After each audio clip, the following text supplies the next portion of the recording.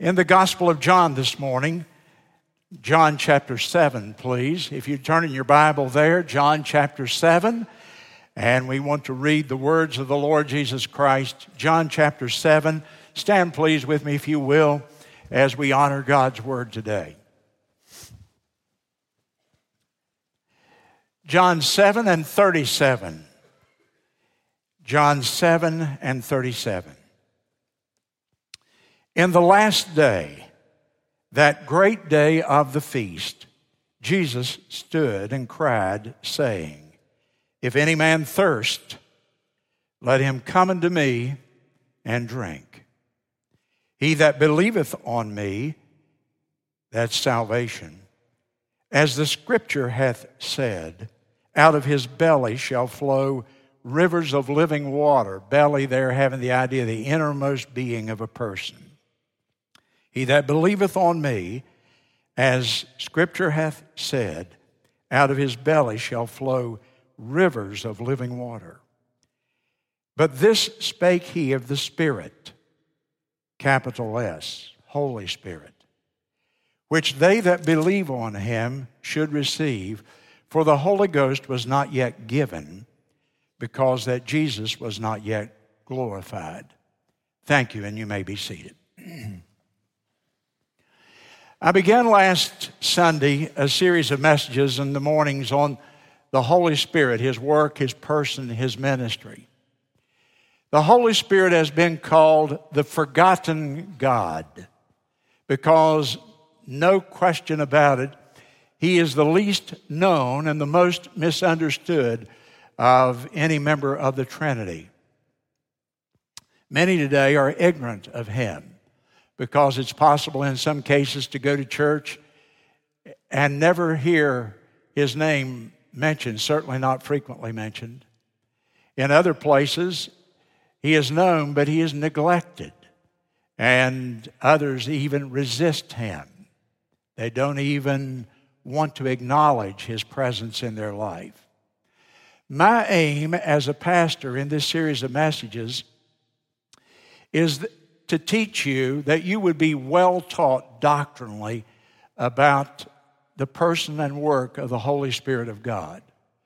But not only that you would be well taught, but that I would raise your awareness and your consciousness that you would not go a single day and not think about the indwelling presence of the Holy Spirit in your life.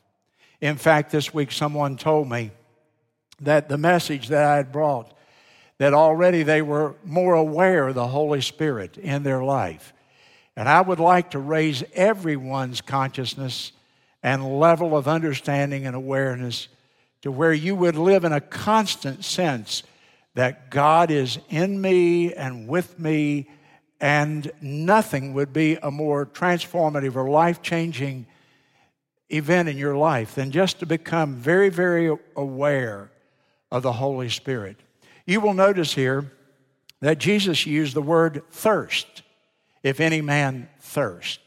And I would like to be able to create a hunger and a thirst in your hearts for the fullness, the filling, the power, and the anointing of the Holy Spirit. It's interesting, this morning early I received a text from Dennis Nunn, an evangelist who lives over in the Atlanta area.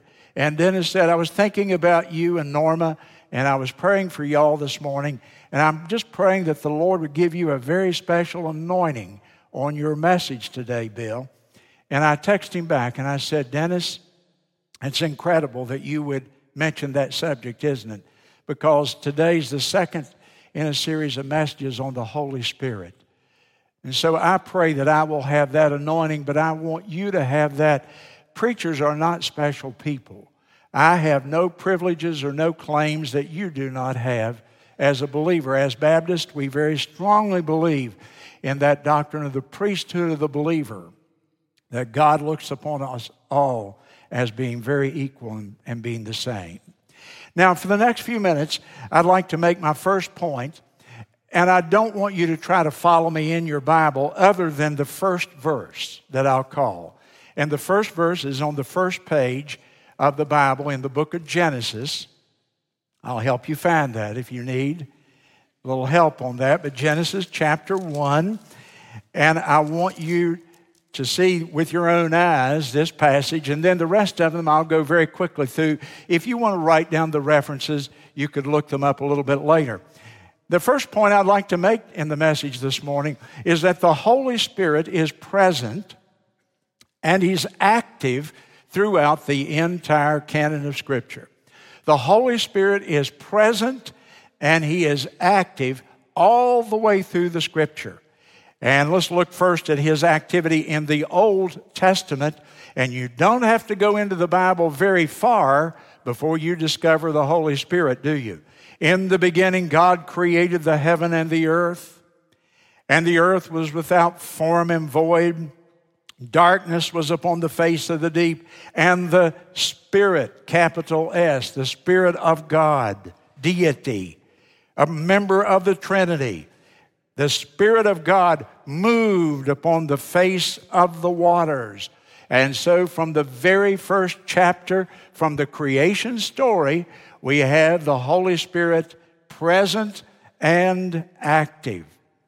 I then go over to Genesis chapter 41 and verse 38.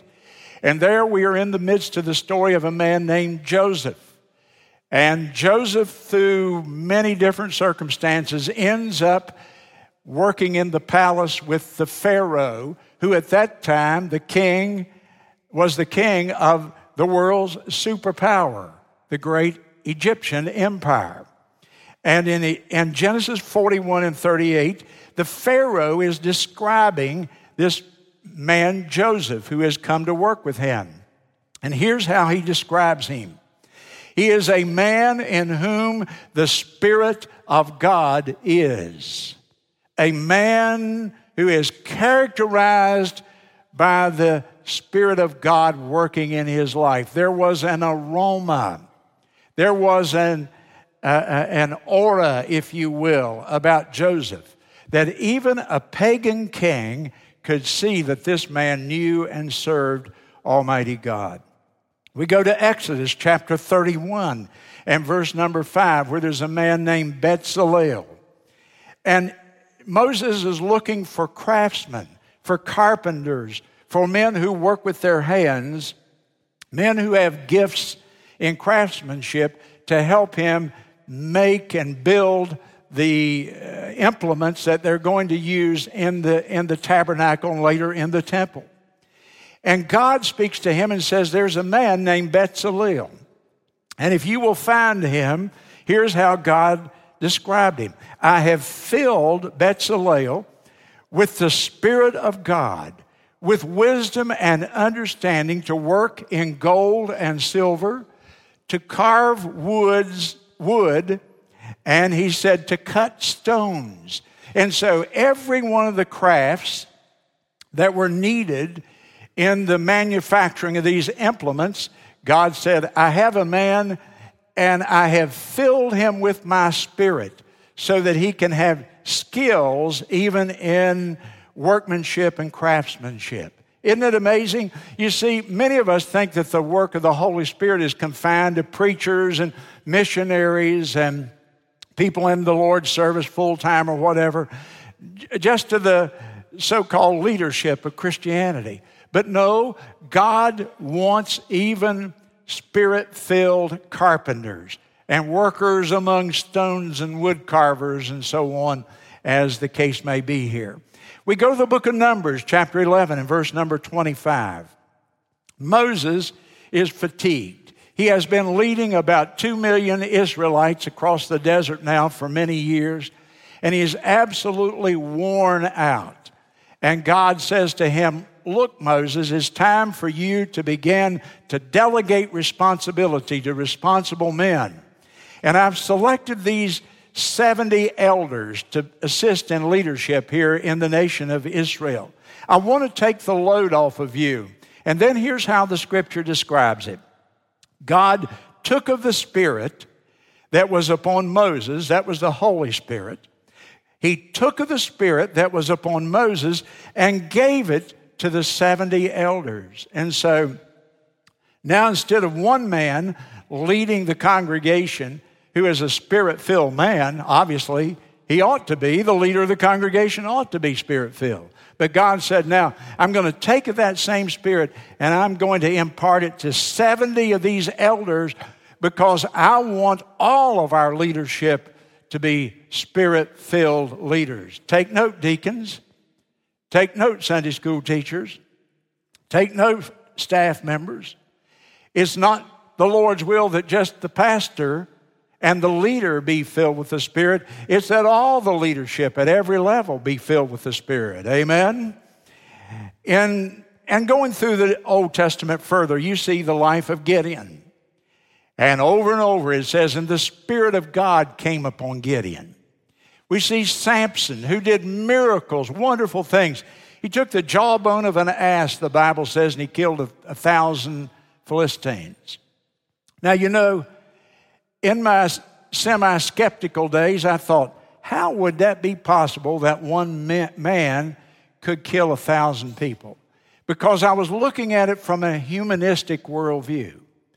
But if you can get over into the realm where you understand that the Holy Spirit of God, a member of the Trinity, came and assisted him, you won't have any trouble. You could even believe that one man killed 1,000 with a wet noodle if the Holy Spirit was working in that operation, couldn't you? So it wasn't the strength of Samson. Don't think of Samson as one of these guys who goes to the gym every day and who eats nothing but powdered protein and all that stuff. Samson may have looked like Bill Monroe. He might have looked like you, just an ordinary man. And yet when the Spirit of God came upon him, he pulled down an entire pagan temple, didn't he? You don't have any trouble with the miracles once you fully understand the work and the activity of the Holy Spirit throughout the Bible. And so you have Samson, and later you have Saul, the first king, and the Holy Spirit came upon him. And as long as he was Spirit-filled, he was a wonderful king. And then you have David who comes, and then following him his son Solomon. And in every case, there are scriptures that describe that these men were filled with the Holy Spirit of God. Daniel is one of my very favorite characters throughout the Bible. And in Daniel chapter 4 and verse number 8, Nebuchadnezzar, another pagan king of a great Babylonian empire at that time, Nebuchadnezzar said about Daniel, in him is the Spirit of the holy gods. In him is the Spirit of the holy gods. He could see the Spirit-filled life of Daniel, and Daniel became the prime minister, if you will. Daniel was in a high administrative governmental position, and yet he is a Spirit-filled, anointed man of God. And then we get into the prophets in the Old Testament. And each of the prophets, Isaiah, Jeremiah, Ezekiel, Hosea, and on through the minor prophets. And in every case, they were Spirit-filled men. How do I know that? 2 Peter chapter 1 and verse 21 in the New Testament describes the inspiration, the inerrancy of the entire Scripture. And in mentioning it, here's what Peter said. Holy men of God, speaking of those prophets, holy men of God spake as they were moved, and that word moved has the idea of being borne along, like the wind gets into sails of a sailboat and pushes it across the water. Holy men of God spake as they were pushed along, moved by the Holy Spirit of God. And then we come to the life of the Lord Jesus at the beginning of the New Testament. And we find that the Holy Spirit is active in the life of the Lord Jesus. First of all, the virgin birth was the result of the work of the Holy Spirit. Luke chapter 1 and verse 35, the Annunciation. And the angel said to Mary, the Holy Ghost shall come upon you, and the power of the Holy Spirit will overshadow you, and you will be found with child of the Holy Ghost. The virgin birth of Jesus Christ is a work of the Holy Spirit of God. In Luke chapter 3 and verse 22, Jesus is baptized by John the Baptist. He goes there to the water, and John walks him into the Jordan River, and he baptizes him, and the Bible says the voice of God sounded. And a dove came and lit upon his shoulder, representing the Holy Spirit. And here he is, the second person of the Trinity, standing in the water, undergoing the rite of baptism. We have the voice of God, the Holy Spirit, Jesus Christ. One of the few places in the Bible where the entire Trinity is gathered together in one scene. And then the Holy Spirit descended on him.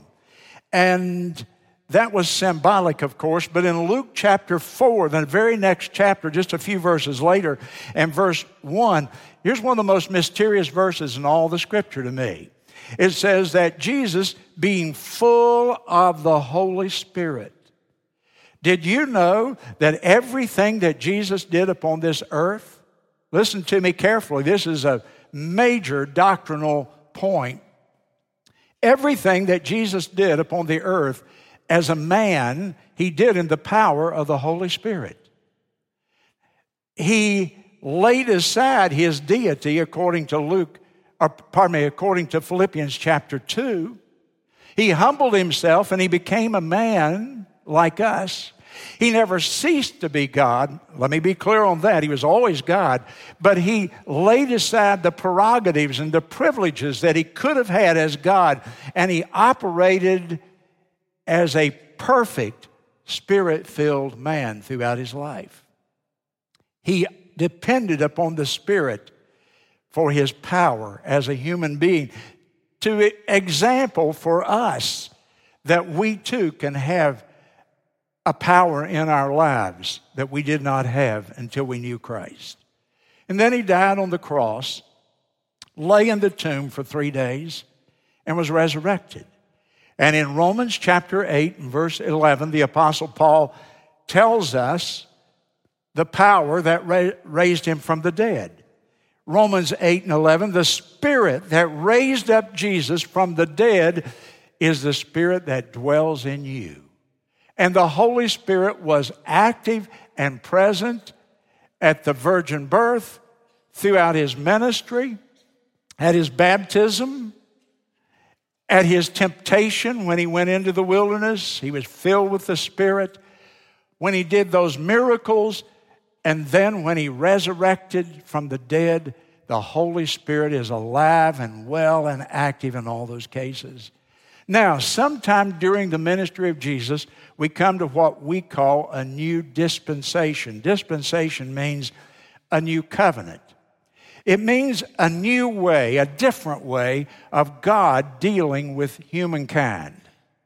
And so we come now to the text that I read to you, where Jesus stood one day in the temple and he said to the people, the Holy Spirit is going to come.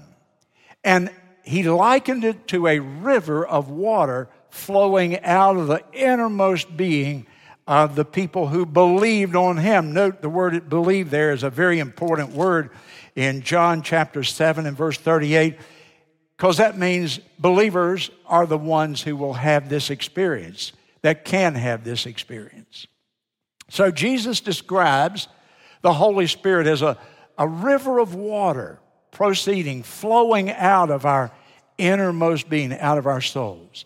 Turn with me, if you will, over in the book of John a little further to chapter 14 and verse 16. This is the passage that was our text last Sunday morning. And in John 14 and in verse number 16, he said, I will pray the Father, and he will give you another comforter, that he may abide with you forever. Now, last Sunday morning, I described how the disciples were depressed because Jesus had just told them he was leaving. They were divided. They had been debating among themselves who was going to be the greatest in the kingdom. And they were not only divided and depressed, but they were discouraged because Judas had just walked out of the room here. And so now they were losing people. And so this was a very low time for them emotionally and spiritually. And Jesus stands before them and he promises them that the Comforter will come. Another member of the Trinity, another of the same nature, one just like him, and that the Comforter will come. And the word comforter there, as I told you last week, is paraclete, meaning one who is a helper, one who is your advocate before the throne of God, one who will assist you in the troubles and trials of life, who will bring the balm of Gilead to your soul when your heart is broken. He promised them this, and notice he promised them that this would be a permanent event in their lives. Look in chapter 14, verse 16. Look at the end of the verse. That he may abide with you forever. Forever. The Holy Spirit is not a commuter who goes and he comes back and forth and in and out. You don't have to worry about losing the Holy Spirit's indwelling in your life. He will abide with you, say it with me, forever. Forever. So this is a permanent thing. Well, the next day Jesus dies. He's in the tomb for 3 days. But it didn't take him long to fulfill his promise. Turn to John chapter 20, and you will see his promise fulfilled here with the apostles. And so we're at John 20, and we're at verse 19. And the same day, that's resurrection day. In the morning he resurrected. The same day in the evening, this is the evening of the first Easter Sunday, being the first day of the week, when the doors were shut, where the disciples were assembled for fear of the Jews, came Jesus. He stood in their midst, and he said to them, "Peace be still." And for the sake of time, go down to verse number 22. And when he had said this, he breathed on them, and he said to them, "Receive ye the Holy Spirit." I told you last week that the Greek word for spirit is breath, air, wind. And Jesus breathed on his disciples. I don't know how he did that. Perhaps. And he said, "I want you to receive the holy breath, the holy air, the holy wind," because that was the way they thought of a spirit being. I want you to receive this. And so Jesus was not very long in keeping his promise, was he? About 3 days, 4 days. And now the disciples have the Holy Spirit indwelling them. So many people, I think, have erred in their teaching here because they teach that the Holy Spirit didn't come until Pentecost. No, he came right here. You receive the Holy Spirit is what he's saying to his disciples. Now, the other Christians hadn't received the Holy Spirit. That happened at Pentecost. But the 11 remaining disciples received the Holy Spirit directly from the Lord Jesus Christ, John chapter 20 and verse 22. And then he says something strange to them. It's not recorded here in John. Flip back to the book of Luke, in the very last chapter of the book of Luke. And I'm turning you here a lot, but I want you to see this. I want you to mark it in your Bible and not forget it. It's very basic to the understanding of the ministry of the Holy Spirit in our lives today. In Luke chapter number 24 and verse 49, just before he ascended, which would have been 40 days after they had received the Holy Spirit themselves. Luke 24 and 49. "Behold, I send the promise of my Father upon you." That's the Holy Spirit again. "But I want you to wait, tarry in the city of Jerusalem until you be endued with power from on high." And he says, you go to the city of Jerusalem. Don't go out across the world yet. Go back into the city. Wait, and we know that they prayed for 10 days after that. Wait and pray. And the Holy Spirit is going to endue you with power. What a great phrase. Would you like to be endued with power? Was the endowment of power just for the apostles in Jesus' day? Or do you and I have a shot at being endued with the power? Is there something else about the Christian life that you haven't experienced yet? Do you ever hunger and thirst for God's power and God's presence in a new and fresh way in your life? You see, here's America today. You get saved, you get baptized over here at the Baptist church, and then you come to church on Sunday morning, and if you're really dedicated, you come back on Sunday night, and if you're really on the margins, you might come back even on Wednesday night. And you give them some money, and every now and then you volunteer for a project, and that's Christianity. And it's no wonder that people burn out and quit. The choir sung about finishing well. Wasn't that a great message in that song? Do you want to finish well? Well, you have to grow. You can't just say, I'm going to practice Christianity at the least common denominator. I want the minimum requirements like they have on the vitamin bottle. No. There's more. And the Holy Spirit is the key to that. Drawing you closer to the Lord. Giving you a more intimate experience with Almighty God. To worship Him. To know His will. To have wisdom in your day-by-day decisions. To demonstrate the fruit of the Spirit in your life. That's why He sent the Holy Spirit. To endue you with power, which I'll talk about in a moment. Now, you begin to go down through your Bible, and you won't have time for all of these. I'll just have to read them. I've had them put on the screen for you. But there's various terms used in the book of Luke and in the book of Acts that describe this power of the Holy Spirit that is available to God's people. And various terms are used, and honestly, it can be confusing unless you really do study it astutely. I mean, you have to labor. The Lord didn't make this easy for us for whatever reasons known only to Him. But for example, in Luke here, chapter 24 and verse 29 or 49, tarry in Jerusalem until you be endued with power from on high. Now, you may want to copy down these references if you're thirsty, if you're hungry, if you really want to study this on your own. Acts chapter 1 and verse 5, he then refers to it as being baptized with the Holy Ghost. Baptized with the Holy Ghost. And then you go to Acts chapter 1 and verse 8, and he talks about the Holy Spirit will come upon you. That He will act and we are passive. He comes upon us. Acts chapter 2 and verse 4 says they were all filled with the Holy Ghost. The filling of the Holy Spirit is probably the most common way we hear it described. In Acts chapter 2 and verse 17, he talks about pouring out my Spirit upon all mankind. Pouring out my Holy Spirit.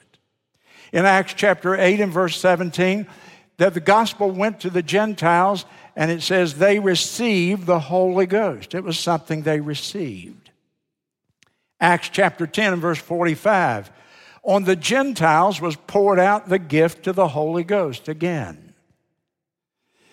Since Acts chapter 2, listen to me carefully, since Acts chapter 2, every single Christian is indwelled by the Holy Spirit. The Holy Spirit comes in at the moment that we're saved.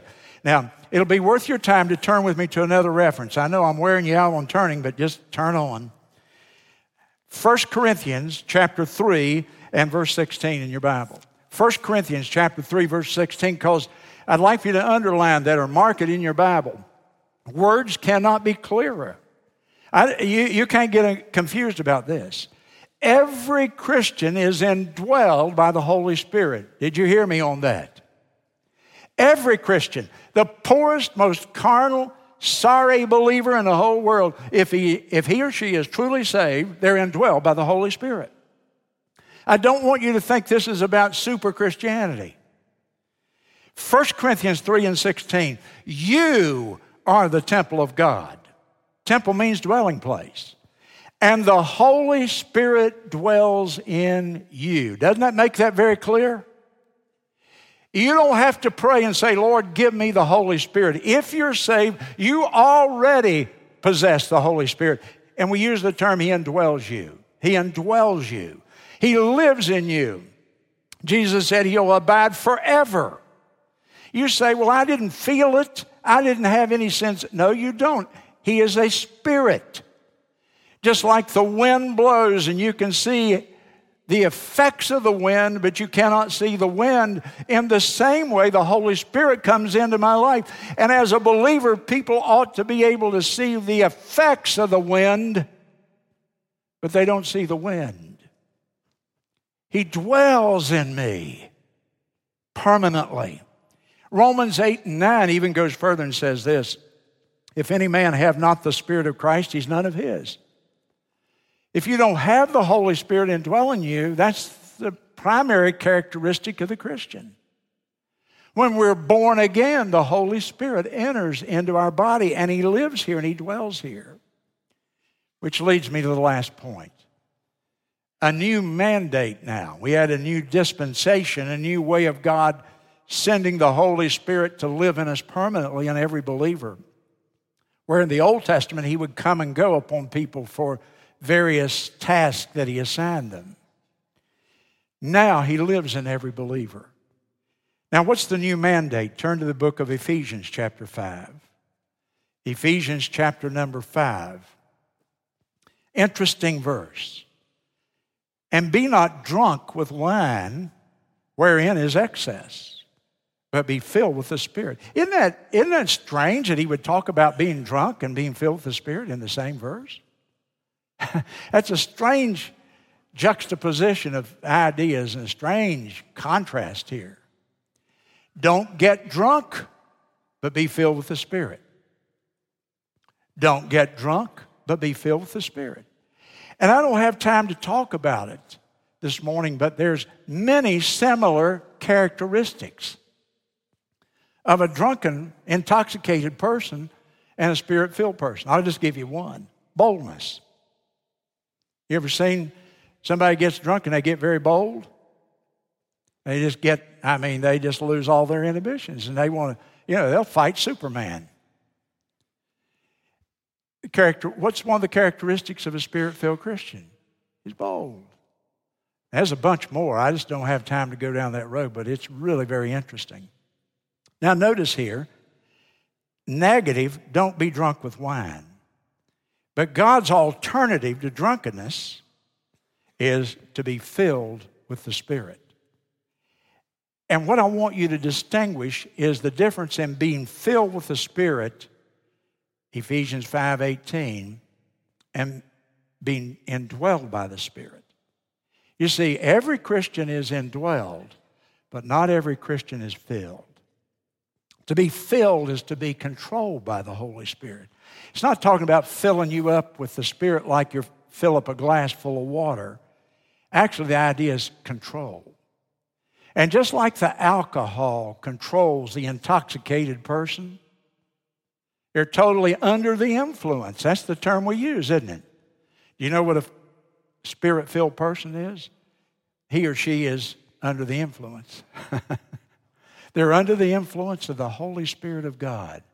Like the wine and the alcohol causes a person to act in a certain way, being filled with the Spirit controls my behavior in another way completely. And we'll be talking about that in coming messages. Don't be drunk with wine, but something better, God said, I have for you. Be filled with the Spirit of God. Here's the way to look at it. We are indwelt one time. We're filled many times. One indwelling, many fillings. One indwelling, at the moment of my salvation, the Holy Spirit comes to live in my body.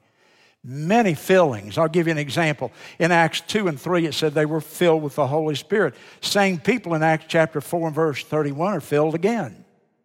You see, many fillings. Acts chapter 9 and verse 17, Paul is filled with the Spirit. In chapter 13 and verse 9, he is filled again. Now, why should you care? Is this just theology 101 that I'm teaching today? Is this just theory? Is this just very esoterical out there in the skies type of spiritual mumbo jumbo? No. Let me tell you why in 2017 you and I need to be filled with the Spirit of God. Notice Ephesians 5:18, by the way, is a mandate. It's a command. Be filled with the Spirit. Let me tell you why you need it. What's the purpose? I can say it in one word. The purpose of you being filled with the Holy Spirit is to have power. Spiritual power. Not financial power or physical power or even intellectual power. The purpose of you and me seeking the filling of the Holy Spirit in our lives is to have spiritual power in my life. Let me describe what I mean. As of today, we have 568 people who have filled out the Andrews Army card. Boy, I'm so thrilled about that.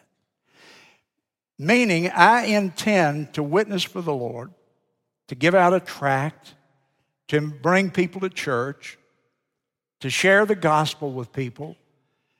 I'm praying that before I go home to glory, that the Lord's going to give me at least one soul, that I'm not going to go to heaven empty-handed. And 568 of you have signed up so far. I really pray that we're going to go past 600. So if you haven't, I want you to. But here's what I mean by being Spirit-filled. Above all the other areas in which we need God's power, it's in the area of witnessing. And you read the book of Acts, and you know what you find? Over and over and over, it says they were filled with the Spirit, and they witnessed. They said. They spake. When people are full of the Holy Spirit of God, their mouth opens. There's no such thing as a silent witness. That's an oxymoron. That's like a grape nut. It's not grape and it's not nut. There's no such thing as a silent witness. And when we're filled with the Spirit, God opens our mouth. Even timid people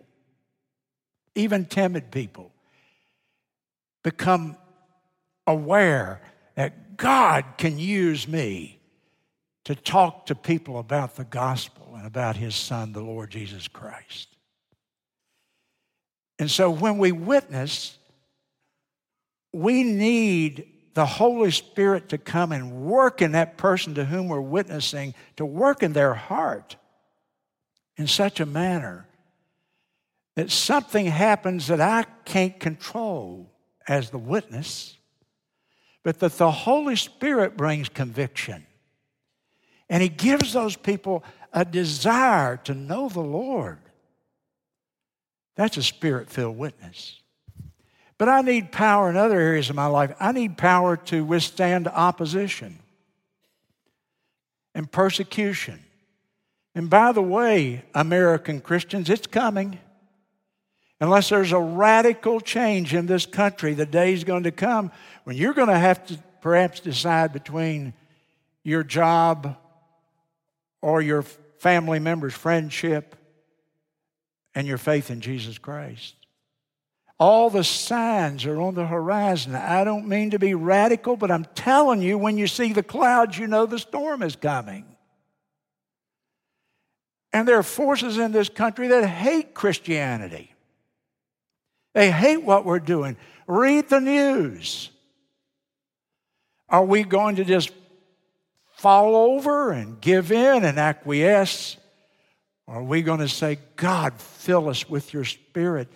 You gave people power to withstand lions and fires in those Roman arenas. God, give me that same power to stand up for you in America.